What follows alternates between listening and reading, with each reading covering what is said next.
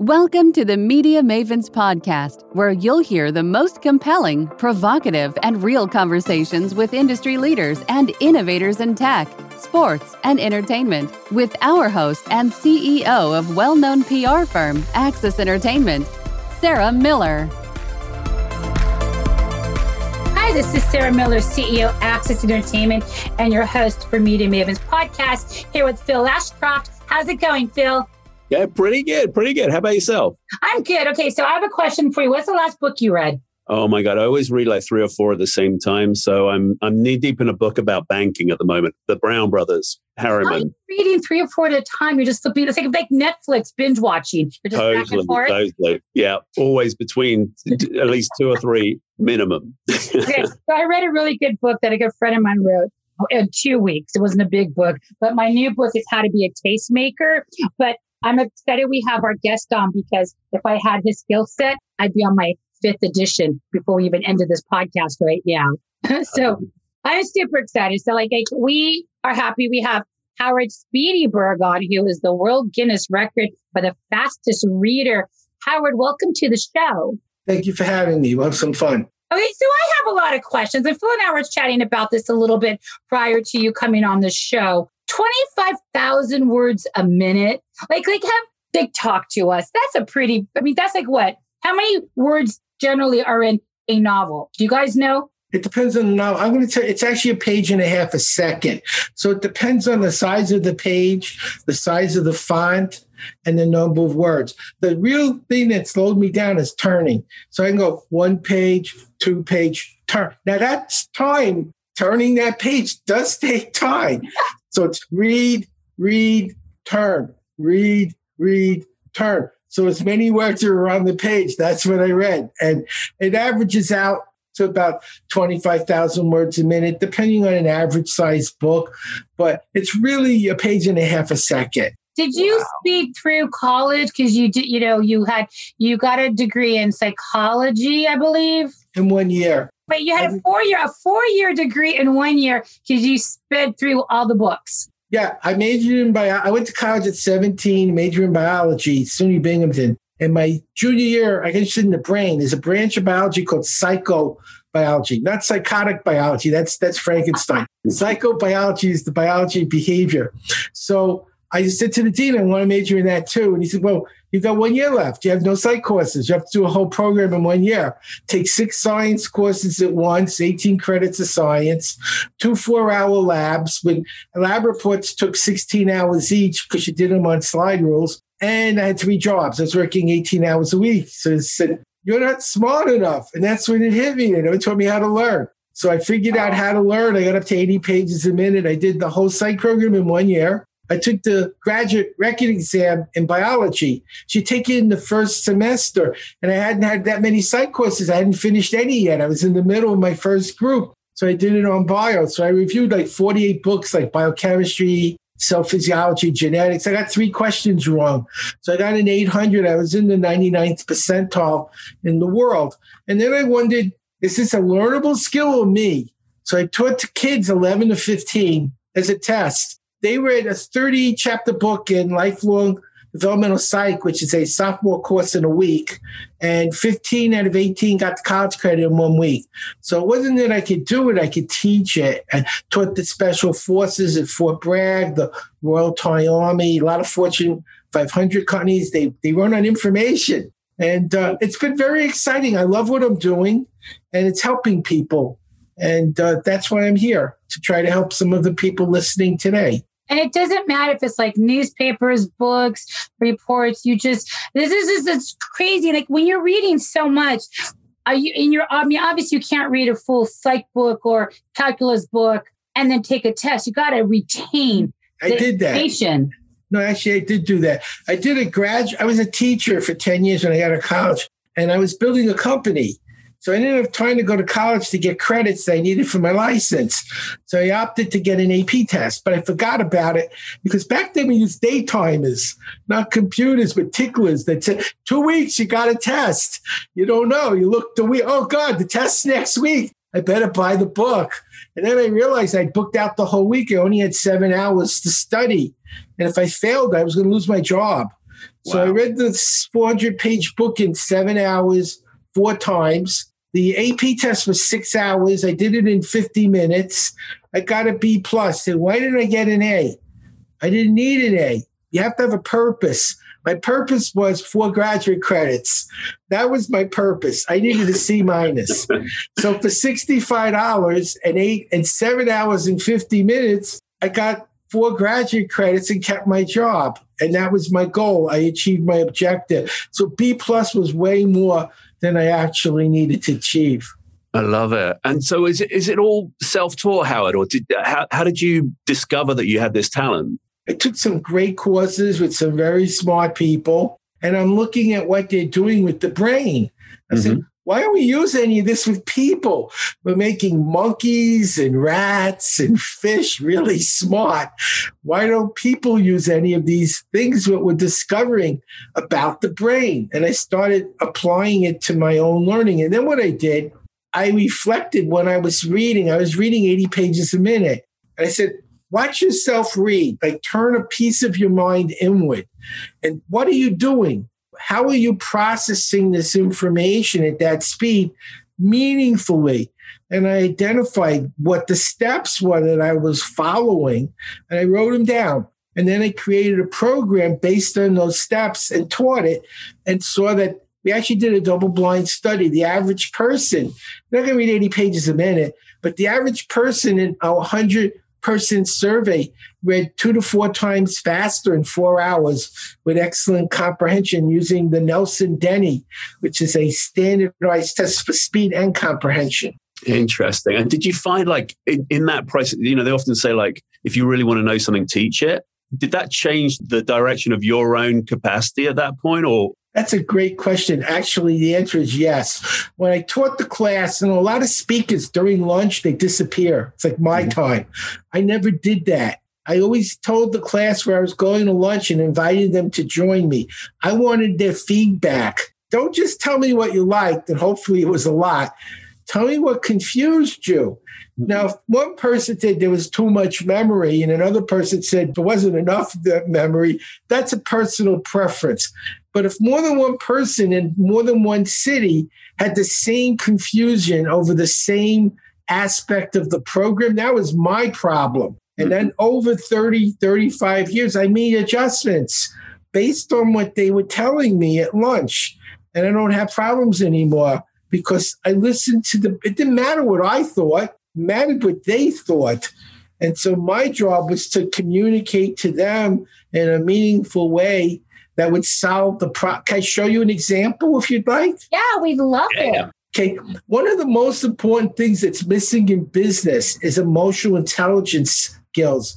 Now, I'm going to show you what the problem was. I was teaching people how to read very quickly. And the part of the brain that normally reads in your brain, you hear the words like a little voice is talking to you one word at a time. So most people read about the speed they speak. And that's a bottleneck. So the part of your brain that can read much faster works more visually, like when you're driving in a car, front, back, left, right, 70 miles an hour, and you see everything. And it's effortless. You're reading the road, you're listening to the radio, you're on the phone, everything, and you're bored. So we want to switch on that more visual part of the brain that can process at a much higher rate. But in the transition between listening to words and seeing information, there's a brief period of about 15 minutes where you can't read. You haven't learned to do the new thing yet, and you're not using what you did use, but what turns it on is the confusion. The brain is looking for another way to process. So people would get so confused, they gave up. They said, this doesn't work. I'm a doctor. I'm an attorney. I don't have any idea what I'm doing. And their brain was, I just wasted a day. And once that happens, their belief system is blocking any success. So now here's what I do. Listen carefully several times. I'm going to teach you to read faster today.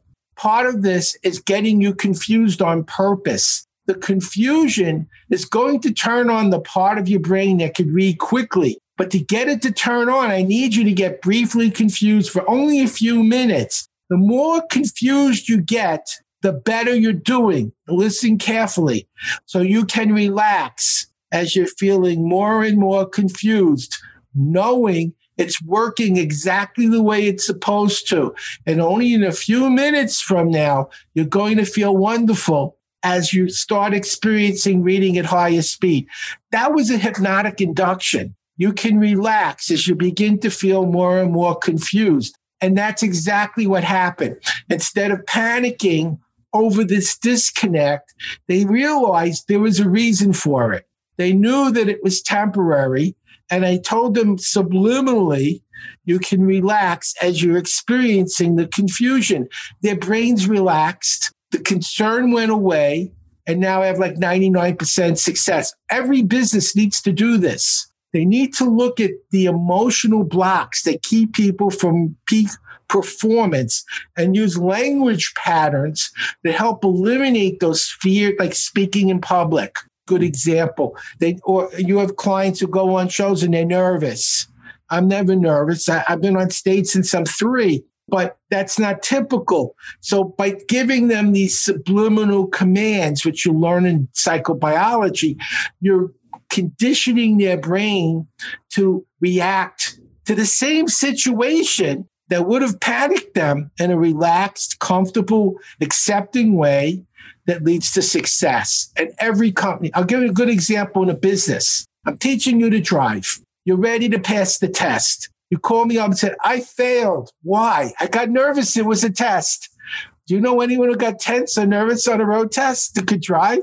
What if I didn't just teach you to drive, but how to stay calm, focused, and relaxed and use everything you learned during the test? How many more of my students would successfully pass the test? How many more referrals would they get? That's what companies are missing. They give people good information, but are you in the right state to use it? And that's how I trained the U.S. Special Forces on how to create a good state when they're getting shot at, which happens. So they remember their training and don't get killed. But that's a good rule of thumb in business for anybody.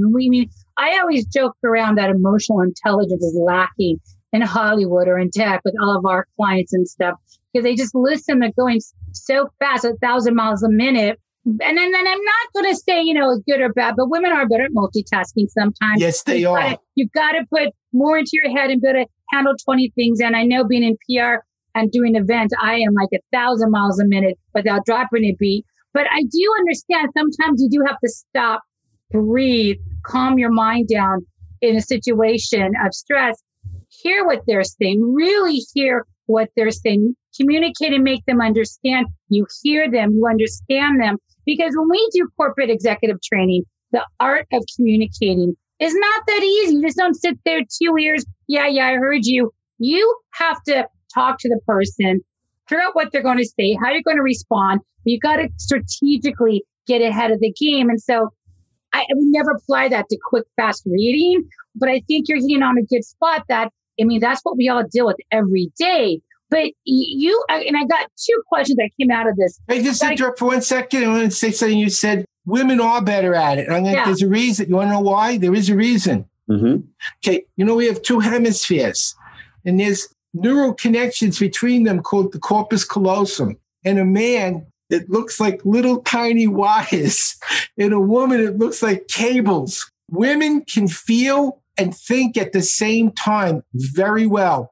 They can communicate their emotions extremely well. When a woman tells a man, tell me how you feel, a man can feel or think, but not at the same time. You can learn to do that. It's trainable. But men do not instinctively have that capacity to talk about their feelings like women do. They think we're being withholding, we're not communicating. It's very difficult for most men to express their feelings as women do because of that difference in the way the brain is wired. I'm going to flip the script on you and Phil, though, on this. And I got 2 big questions that I got to get to. But I honestly, yes, thank you. We are better at multitasking, but I'm just going to say this on the podcast, Phil.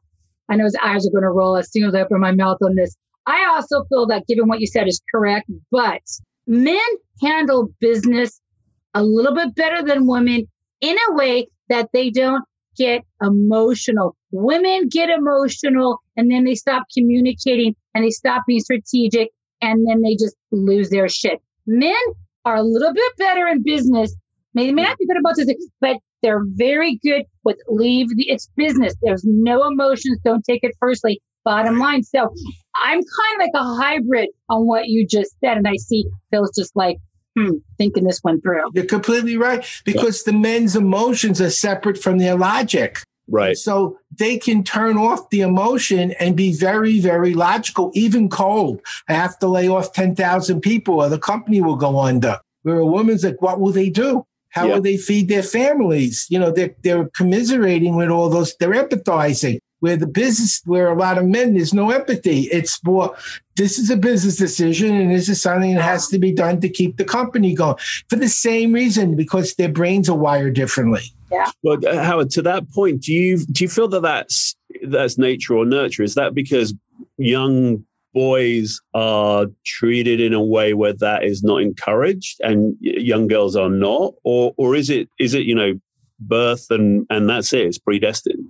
I believe it's evolutionary. Back in the day, men were good at hunting. They went out and they could see distance and they could see an animal on the horizon. That was what they were really good at. Women had to hear a baby crying in the middle of the night when they were sleeping. They fell asleep. They didn't wake up when the baby cried. Ask most wives, why isn't the husband waking up? They don't hear it. Their brains work differently. Evolutionary-wise, the woman's brain evolved to keep the child safe and nurtured and protected. And so it's actually wired for that biologically. Remember, our modern world is fairly new. It's only 100 years old, the kind of culture we have today. 100, 150 years ago, children worked. They worked hard. You looked at that movie, Commander with Master and Commander. Yeah, they had little kids. They were 12-year-old officers in the British Navy, and they handled themselves like adults. Adolescence is a recent development. Before the Industrial Revolution, children were apprenticed at 11 and 12 years old. They spent their days with adults, not with children. And so they had a completely different way of framing life, and they were married at 14 and 15. Think of Romeo and Juliet. So this is a relatively new development that the industrial age has created, but our biology hasn't changed in 150 years' time. And that's why the brains are still so different. And then I just, I don't have kids, but I know my nephews were raised, my sister had them when she was younger, but they were raised with adults, between my parents and our friends and aunts and everything. So sometimes my nephews, and they've been out here running some big events for us at times. People think that they're just, adults with big jobs because they're articulate. They know how to handle themselves under pressure and deal with stuff. But I realized they grew up with adults. So they are very calculating. They're engineers. They're very smart. Or then I see other people's kids that I love, but they're kids. They didn't grow up in an adult environment. They grew up as kids, daycare after daycare. So I do think, well, what's that, Morgan? Phil, you would know this better than I would, because you have this beautiful little girl. Is it between the ages of 2 and 8 or 2 and 10 is where how you're raised and how you portray your intelligence and teach them is how they end up.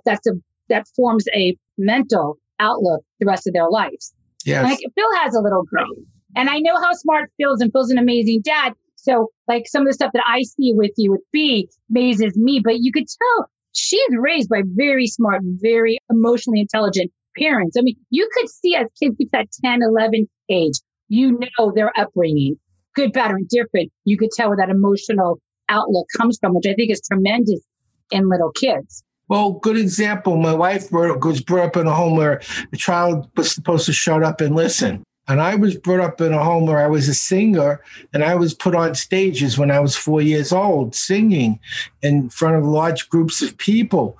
I never had stage fright, because from the moment I could think, I was on a stage, and it felt normal to me. And my parents encouraged me to talk and encouraged me to go on stages. So I had a completely different outlook about stage fright. What's that? What, you mean people get nervous talking in public. Why? I couldn't. In fact, I put my wife on a show once. We were in New York, and one of the hosts said, "Does anyone else know how to do it?" And she was in the green room. I said, "Yeah, but she's in the next room. She can do it." Thinking, boy, is she going to get excited? I'm sharing my interview time with her and showing how smart she is. After the interview, she's like, "I was so embarrassed. If you ever do that to me again, I'll leave you." And it was like, what? I thought I was being respectful. I'm showing her how intelligent she is, how skillful she is. It never dawned on me someone would be uncomfortable being on a show. But actually, that's more the norm than not. But it never even entered my thought pattern that I was doing something that she wouldn't appreciate. Now I know better. I would never do that again. But that's completely right. It's upbringing. I was encouraged to do things like this, and she wasn't. And we turned out, we're very compatible, but we're very different. Let me ask you a question. How early age would a child have to be? It goes back to the upbringing. What age were you? I'm going to ask you this respectfully. When you realized you had that skill to start reading thousands of words a minute. I was different. I was a museum guide when I was 6. I lived across the street from a science museum. It's a very different world then. 6-year-olds don't go across the street by themselves to a museum without their parents for 6 hours today. I don't think that's a common thing in today's world. Back then, it's like, come home for dinner. That was how we grew up. When it's getting dark, make sure you're home. So I went to the museum, and I would go to total strangers and say, "Would you like a tour of the museum?" Which today would be a very stupid thing to do, but it was 1955. And I'd show them the different science exhibits. And I was allowed into this exhibit on Da Vinci, which only 18-year-olds were allowed, but they knew I was touring people. They had a planetarium. You had to be 18. I was allowed in. I knew all the shows because they only had like 10, 15 shows. They went every week. And by the time I was 7 or 8, I was helping with the planetarium shows. So I was not the normal kid. I was a professional singer when I was 9. I was singing in temple. I was getting $3,000 on the high holidays for 10 hours of singing. At that time, my dad worked 6 days a week, 10 hours a day for $10,000, which was a good salary at that time. I'm getting $3,000 for 10 hours. But it wasn't the money. I liked to sing, and I was on stage. It was never the money. I just liked doing it. It's different. So I was reading the Theory of Relativity when I was 8, and I understood a lot of it. And like I said, I was not your typical kid. But the reason was I grew up in the projects in Brooklyn, very violent, lots of gangs. And it was West Side Story without the dancing and the music. I met Bernardo. He had a knife and he wasn't singing. So I found the safest place in my neighborhood was the library. Gang kids would rather be dead than caught in the library. And so I spent a lot of time reading. I was reading mythology when I was 7, and comparative religion and biology and astronomy. And I'm in the adult book section, not in the child section. So I just skipped over. I had no choice, though, because that was all I could do to not get hurt. And as bad as it was as a child, it developed into a superpower that's helping me help other people as an adult. So I appreciate it a lot more now than I did as a kid. Well, so you're teaching kids, you're teaching kids how to read faster, quicker, all of the skill set. How early of a stage are you seeing kids come into your classes? I owned a school. Now, we like to start them in 6th grade. I'll tell you why. The first 3 years of school are how to read. From K through 3rd grade is how do you read. English is a foreign language. 4th grade on is when reading starts to be used for learning content, like science or math. And so by 6th grade, they've had 2 years to learn to read and apply it in content. So they no longer have English as a foreign language. They know enough words they could speed up. However, I was in Scarborough, Toronto, and a vice principal asked me to train a 3rd grade class, which I was very reluctant to do. But he said, my 3rd graders read at the 8th grade level. Our 8th graders read at the 3rd grade level. their third graders read at the 8th grade level. So I said, I'll do it, but I can't promise anything. Well, it turned out every kid in that group, 8 years old, doubled. And one little girl, I tested her because I read faster than her, was reading 5 seconds a page and retaining it. And I was like, oh my God, this kid can do anything now. She's 8 years old, can read 5 seconds a page and retain it. Imagine what her future will look like when she gets older. And I never forgot that. It was such a wonderful feeling of accomplishment. And of course, I give her all the credit in the world, but I felt that I contributed something very meaningful to her life. Wow. Is there any tips to give people or parents, whether it's a parent with kids, like in the story you just told, or adults, of how 3 easy things to work on with your kids or that you need to work on to speed up your reading and yes, knowledge? But more than speed is comprehension. So I'll do how to read faster, how to comprehend better, and how to remember. How's that?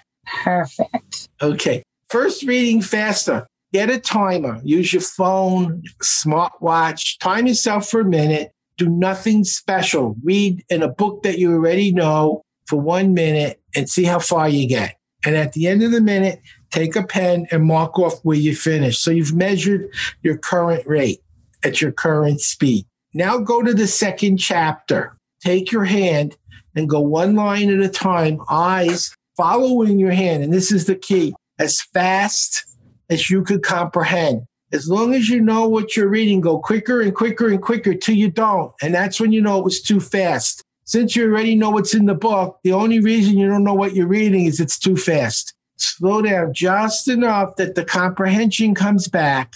For 5 minutes, go 1 line at a time, eyes following your hand, not down the middle. Then go back to the first chapter where you tested yourself for a minute and do it again with the same timer with your hand going as fast as you could comprehend. And that little line, you'll go 20, 40% further. Just doing that one change. Now, we have some free lessons at berglearning.com, where they can go a little further with this. So that's step 1. That's actually the very first step. The second thing is, I think you'd agree, comprehension is more important than speed. Nobody really wants to read faster. I was with Dick Cavett. I'm sure you remember. He was a very famous talk show host in the 70s, the 80s, like Johnny Carson. And he and I was on MSNBC, and he was one of their first hosts years back when it launched in New Jersey before they even went to 30 Rock. I was on, and we got to be friends. He told me a funny story. He interviewed Woody Allen. Woody said he took Evelyn Woods, he read War and Peace in 5 minutes. So it's this big, says, that's amazing. What do you remember? And Woody said, it's about the Russian Revolution. That's all I remember. That was speed reading. You didn't remember anything. And you used your hand. And if you didn't, and you slowed down to learn something you didn't know, you lost your speed. The man who owned Evelyn Woods was Maurice Thompson Jr., and he hired me to teach his son my system. He said, you've gone past speed reading, is speed learning.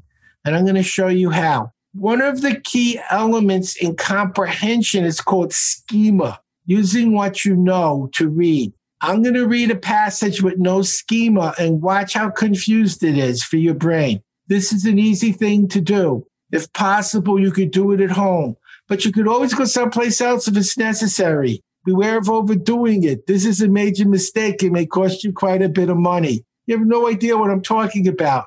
No schema. I'm going to read it again. 1 word, a title. The title has schema, and instantly you'll know exactly what I'm telling you. Laundry. Laundry. This is an easy thing to do. If possible, you could do it at home, but you could always go someplace else if it's necessary. Beware of overdoing it. This is a major mistake. It may cost you quite a bit of money. Zero confusion. I'm teaching the psychology the brain uses to learn. So you're not only reading 2, 3, 4 times faster, but understanding better and very technical material like science, math, accounting, business, because your brain is using its natural mechanism for learning and not simply seeing lots of words quickly. The third thing I'll teach is memory. Is this okay? Is this what you were asking me to do? Yeah, no, I think it's great. I think there's a lot of people who need to know how to speed up. By the way, in business, scheme is critical. Make sure when you speak to your prospects or clients, you use words that are meaningful to them. Don't impress them with how smart you are. I have a really good vocabulary. I was unmeasurable when I was 11. I went past it. It only went 12th grade, 9th month, because that's as high as you could go. But that doesn't mean you're not past it. That's as high as they could measure. I never use those words because they don't make me look smart. They make me look arrogant.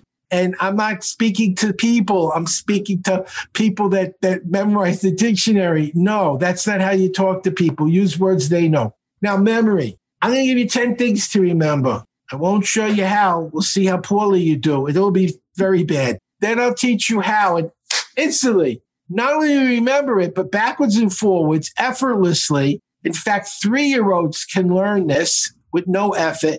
And I'm going to tell you this is actually a tool you'll use for the rest of your life after I show you how it works. You ready? Yep. You want to remember pole, shoes, tricycle, car, glove, gun, dice, skate, cat, bowling pins. I'm willing to bet you and our audience don't know 10 things by heart right now. Is that a fair statement? I feel how many do you have on that? 10. 5.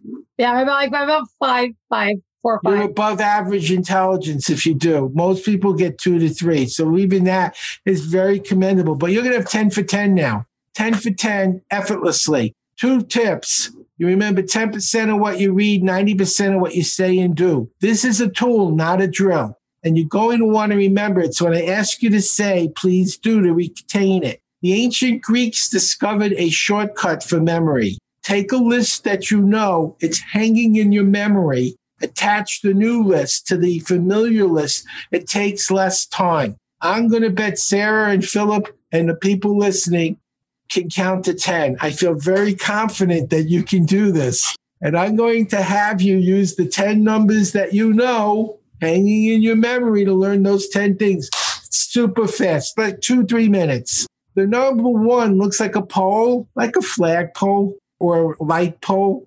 So when I say 1, you say pole. 1. Pole. Good. Remember, say and do. 2 is shoes. That's how many shoes you wear. What's 2? Shoes. What was 1? Pole. Good. 3 is a tricycle. How many wheels on a tricycle? 3. What's 3? Tricycle. What's 2? Shoes. What's 1? Pole. Getting better. 4 is a car. How many tires on a car? 4. What's 4? Car. Car. 2. Shoes. 1. Pole. 3. Tricycle. Jumping. It doesn't matter. Your brain's learning the system. 5 is a glove. How many fingers are in a glove? 5. What's 5? Glove. What's 3? Tricycle. What's 1? Oh. Perfect. 6 gun. When I lived in Texas, everyone had a gun. I didn't have one, but they love guns. What's 6? Gun. Gun. 4. Car. Car. 2. Shoes. Perfect. Lucky 7 and dice. Lucky 7. What's 7? Dice. Dice. 5. Giving you a clue. Glove. Glove. 3. Tricycle. 1. Pole. Rhymes work. Say 8 skate. 8 skate. 8 skate. Like a roller skate. 8 skate. Like a roller skate. 8 skate. What's 8? Skate. 6. Why did they love in Texas? Gun. 4. Car. 2. Shoes. You're almost done. 9. How many lives a cat have? 9. What's 9? Cat. 7's lucky in what game? Dice. Dice. 5 is a? Glove. 3 is a? Tricycle. 1 is a? Pole. Last number 10. How many bowling pins are in an alley? 10. 10. What's 10? Bowling pins. Perfect. 1. Pole. 2. Shoes. 3. Tricycles. 4. Car. 5. Glove. Glove. 6. Texas. Gun. 7's lucky in? Dice. 8 rhymes with? Skate. 9 is a? Cat. What was 10? Bowling pins. You just did it. Now here's how you use it. This is to speed learn numbers, which are tricky. You have to learn lots of numbers in business, and you often don't remember them. Let's imagine you're in a hotel, and your room is 314. How many times by the time you got to the lobby, you forgot your room number? Here's how to memorize it. You turn the numbers to pictures. 3 is a tricycle. 1 is a pole. 4 is a car. Picture something interesting. A tricycle hits a pole on a car. Picture it. A tricycle hits a pole on a car. Tricycle, what number? 3. Hits a pole. 1. On a car. 4. That's your room. Tricycle, pole, car. Now, kids use it for math and science. 3.14 is pi to measure a circle. So I teach it to young people for school, business people, product SKU numbers that are hard to remember, phone numbers, room numbers, due dates, percentages, and the 0, because numbers, the alphabet in numbers is 0 to 9. You learned that with Scott, 0 to 9. The 10 is the 0. Everything else is 1, 2, 3, 4, 5, 6, 7, 8, 9. Now you know how to speed learn numbers. That's so fun. I love this. Phil, is this something that, I'm just asking, like for parents and stuff, is this like an easier way? I don't know if your daughter's, I think she's way older than this. I forgot how old she is, but is this something as a parent, a good way, like for you at home, especially with COVID, to teach the kids and to keep them for homeschooling and stuff? Or what is your experience with growing up with this and teaching your daughter reading and math and all this stuff at home? Does it seem easier the way Howard explained it, or? Yeah, totally. It's funny because I've given B a little potted version, not exactly to this quality, but of the mnemonic structure, and just so she actually knows the code for the front door as much as anything else, to try and get her to have a picture in her head. And she's kind of a little bit resistant, but she remembers the story, and so it works. That's the thing that counts, right? It works. But she's also like, everybody's now moving a little bit further towards computers and stuff and online. Is the learning process, the adoption of computers, which is hard because we're all in tech, harder or easier when it comes to these basics as you're a kid, when you're flipping from the basics, what we've done? Because when we grew up, you and I didn't grow up on computers, but now kids like your daughter is growing up. Is it an easier way to retain? I feel what Howard's teaching is upstream of the tools and techniques of a technology, which is what a computer is. This is, it's fascinating, and it's kind of ancient wisdom at the same time. It's, as Howard said, I understand it kind of comes from Greeks and Greco-Roman periods where, you'd have these guys who would kind of just stand up and talk for hours and not forget a single thing. And I can't remember what I had for breakfast this morning. So I think the answer is, I'm speaking for Howard because I don't know, but it seems like they're very complementary. You're 100% right. Everything you just said, that's how they did the speeches in the forum. They would peg it, and they were able to retain hours and hours and hours of highly technical information effortlessly by the process you described. Of course, there's more to it. We don't have a 3-hour memory program, so you can't do it in 1 minute. But right. I thought giving people a little taste of how it would help is important. Because if you don't, my idea is reading isn't learning. That's the problem. People think if they read, they're learning. No. Everyone who read a calculus book didn't get an A. You read it, you memorized the equations and didn't know what to do with any of them, so you failed the test. You had no idea what the information could be used for. So reading's finding what you don't know. Then you have to use study skills to analyze and make sense of things that confused you, like the calculus. Then remembering it so you don't forget it when you need to use it. And that's a big thing in business we'll talk about. And finally, being in the right state. For a good many people, when you've been given good information by people in business, and when you got home, you didn't remember what they told you. What makes you think when you give people good information, they remember what you told them any better than you did? Instead of telling people what they need to know, which is what companies are doing, what if you didn't just do that, but told them how to remember it when they need to know it? How many more people would retain and recall the information? How many more referrals would you get? How many more happy customers would you have? There's 3 big mistakes they're making right now in business. 1, they don't use schema correctly, so people get confused by the terms they throw at them. 2, they don't show them how to remember things they need to do precisely the way they were told, and then it doesn't work and they get frustrated. And 3, they're not showing them how to create the state of mind needed to do it successfully. So there's a mismatch between what they're trying to do and the way their mind is. They're nervous, they're anxious, they're depressed, and the information doesn't process well in the body under those conditions, and no one told them how to fix it. If people would work on those 3 problems, we'd have a lot more successful business people with a lot more business referrals and happy customers.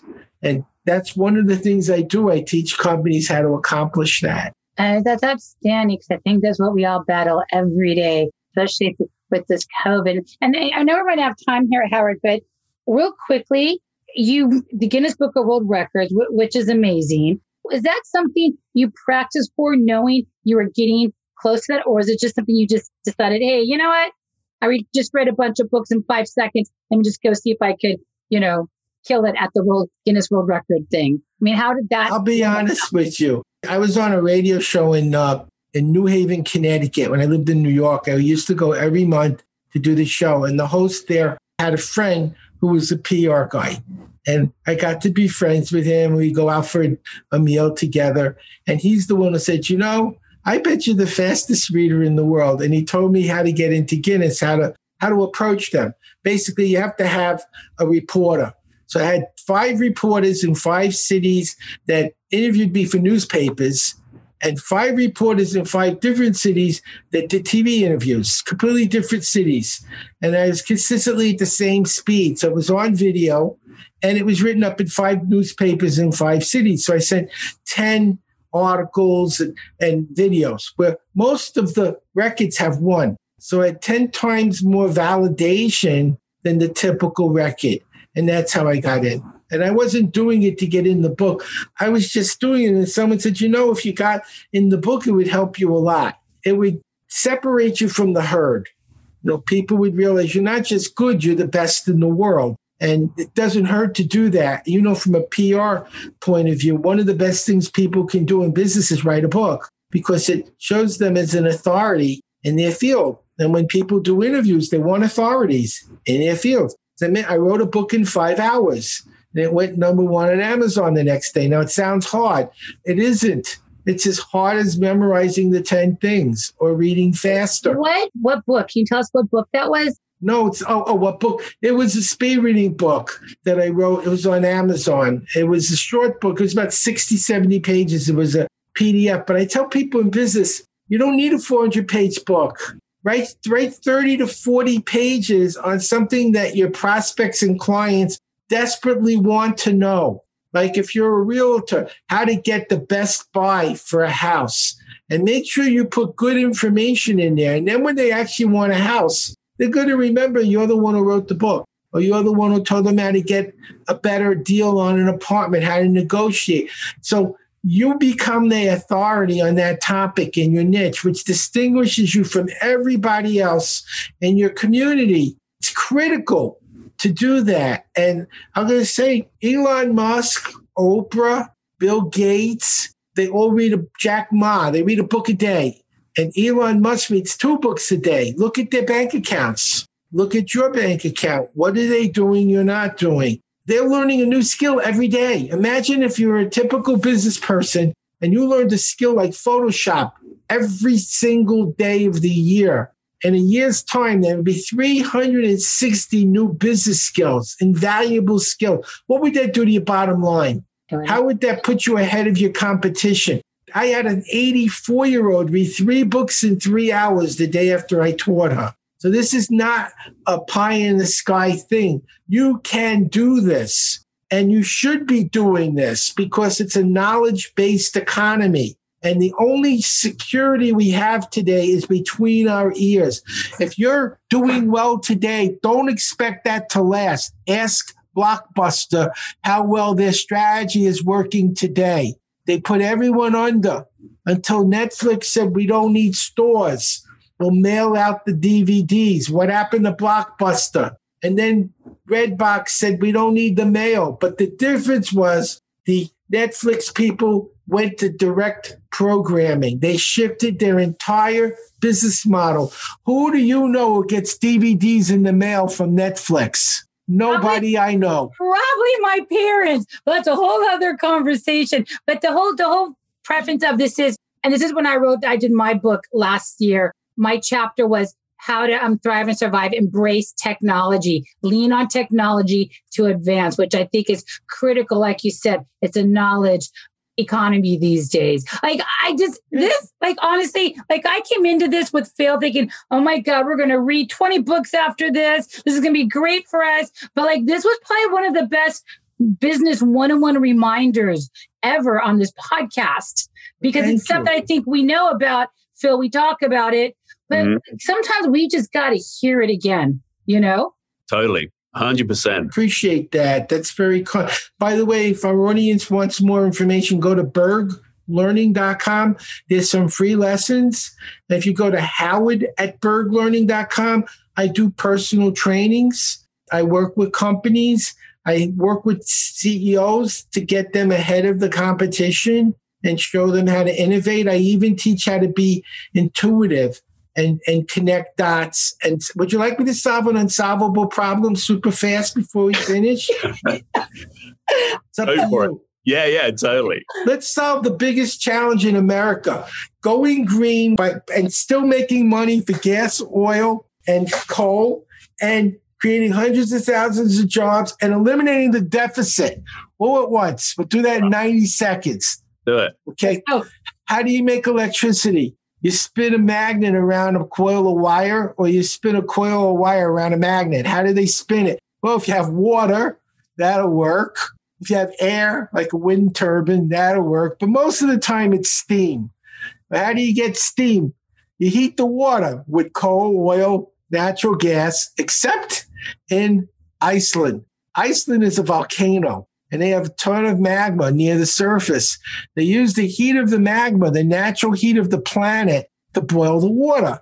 So there's zero pollution. Well, that's great. If the U.S. was a volcano, we'd be set. But Yellowstone Park is one of the biggest supervolcanoes on the planet. It has 300 miles of magma and tons of water. So imagine if the oil, gas, and coal companies put up the money. So instead of being put out of business, that's the new direction. I think it's easier to find magma and water in Yellowstone than a huge oil field at this point. Right. They build the infrastructure with the coal workers that are out of work and people that are desperately trying to get good paying jobs, and they have to maintain that infrastructure. And where is it? It's on national park land. And so they charge a usage tax for using national park land, and all that money goes to pay off the deficit. So we could go completely green. We can make money for oil, gas, and coal companies. We can get people back to work, and we can pay off the deficit. That's an example of what I teach. It's a different show, but I teach people how to be geniuses and creative, and that would be a whole different show. Love it. Love it. I think that's a Howard Speedy Berg podcast part 2. It was so good having you on this show, Howard. It was actually so much fun having you on here. Thank you for taking the time to come on and chat with us today. I enjoyed it. It was different, and I like that. Different is good. It keeps your brain stimulated. And now Phil and I are going to go read a bunch of books. But Howard, it was so good having you on. Phil, thank you so much for the podcast hour. Sure. This is Sarah Miller, Media Mavens Podcast. We'll see everybody next week. Thank you for joining us for this episode of the Media Mavens Podcast. If you don't want to miss an episode or want to download past episodes, be sure to subscribe to the Media Mavens Podcast on your favorite podcast provider. To learn more about the podcast or our guests, please visit MediaMavensPodcast.com.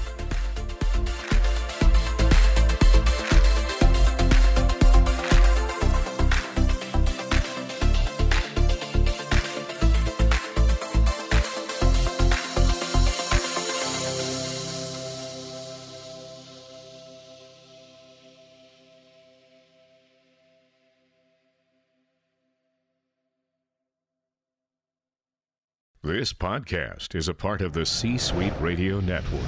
For more top business podcasts, visit c-suiteradio.com.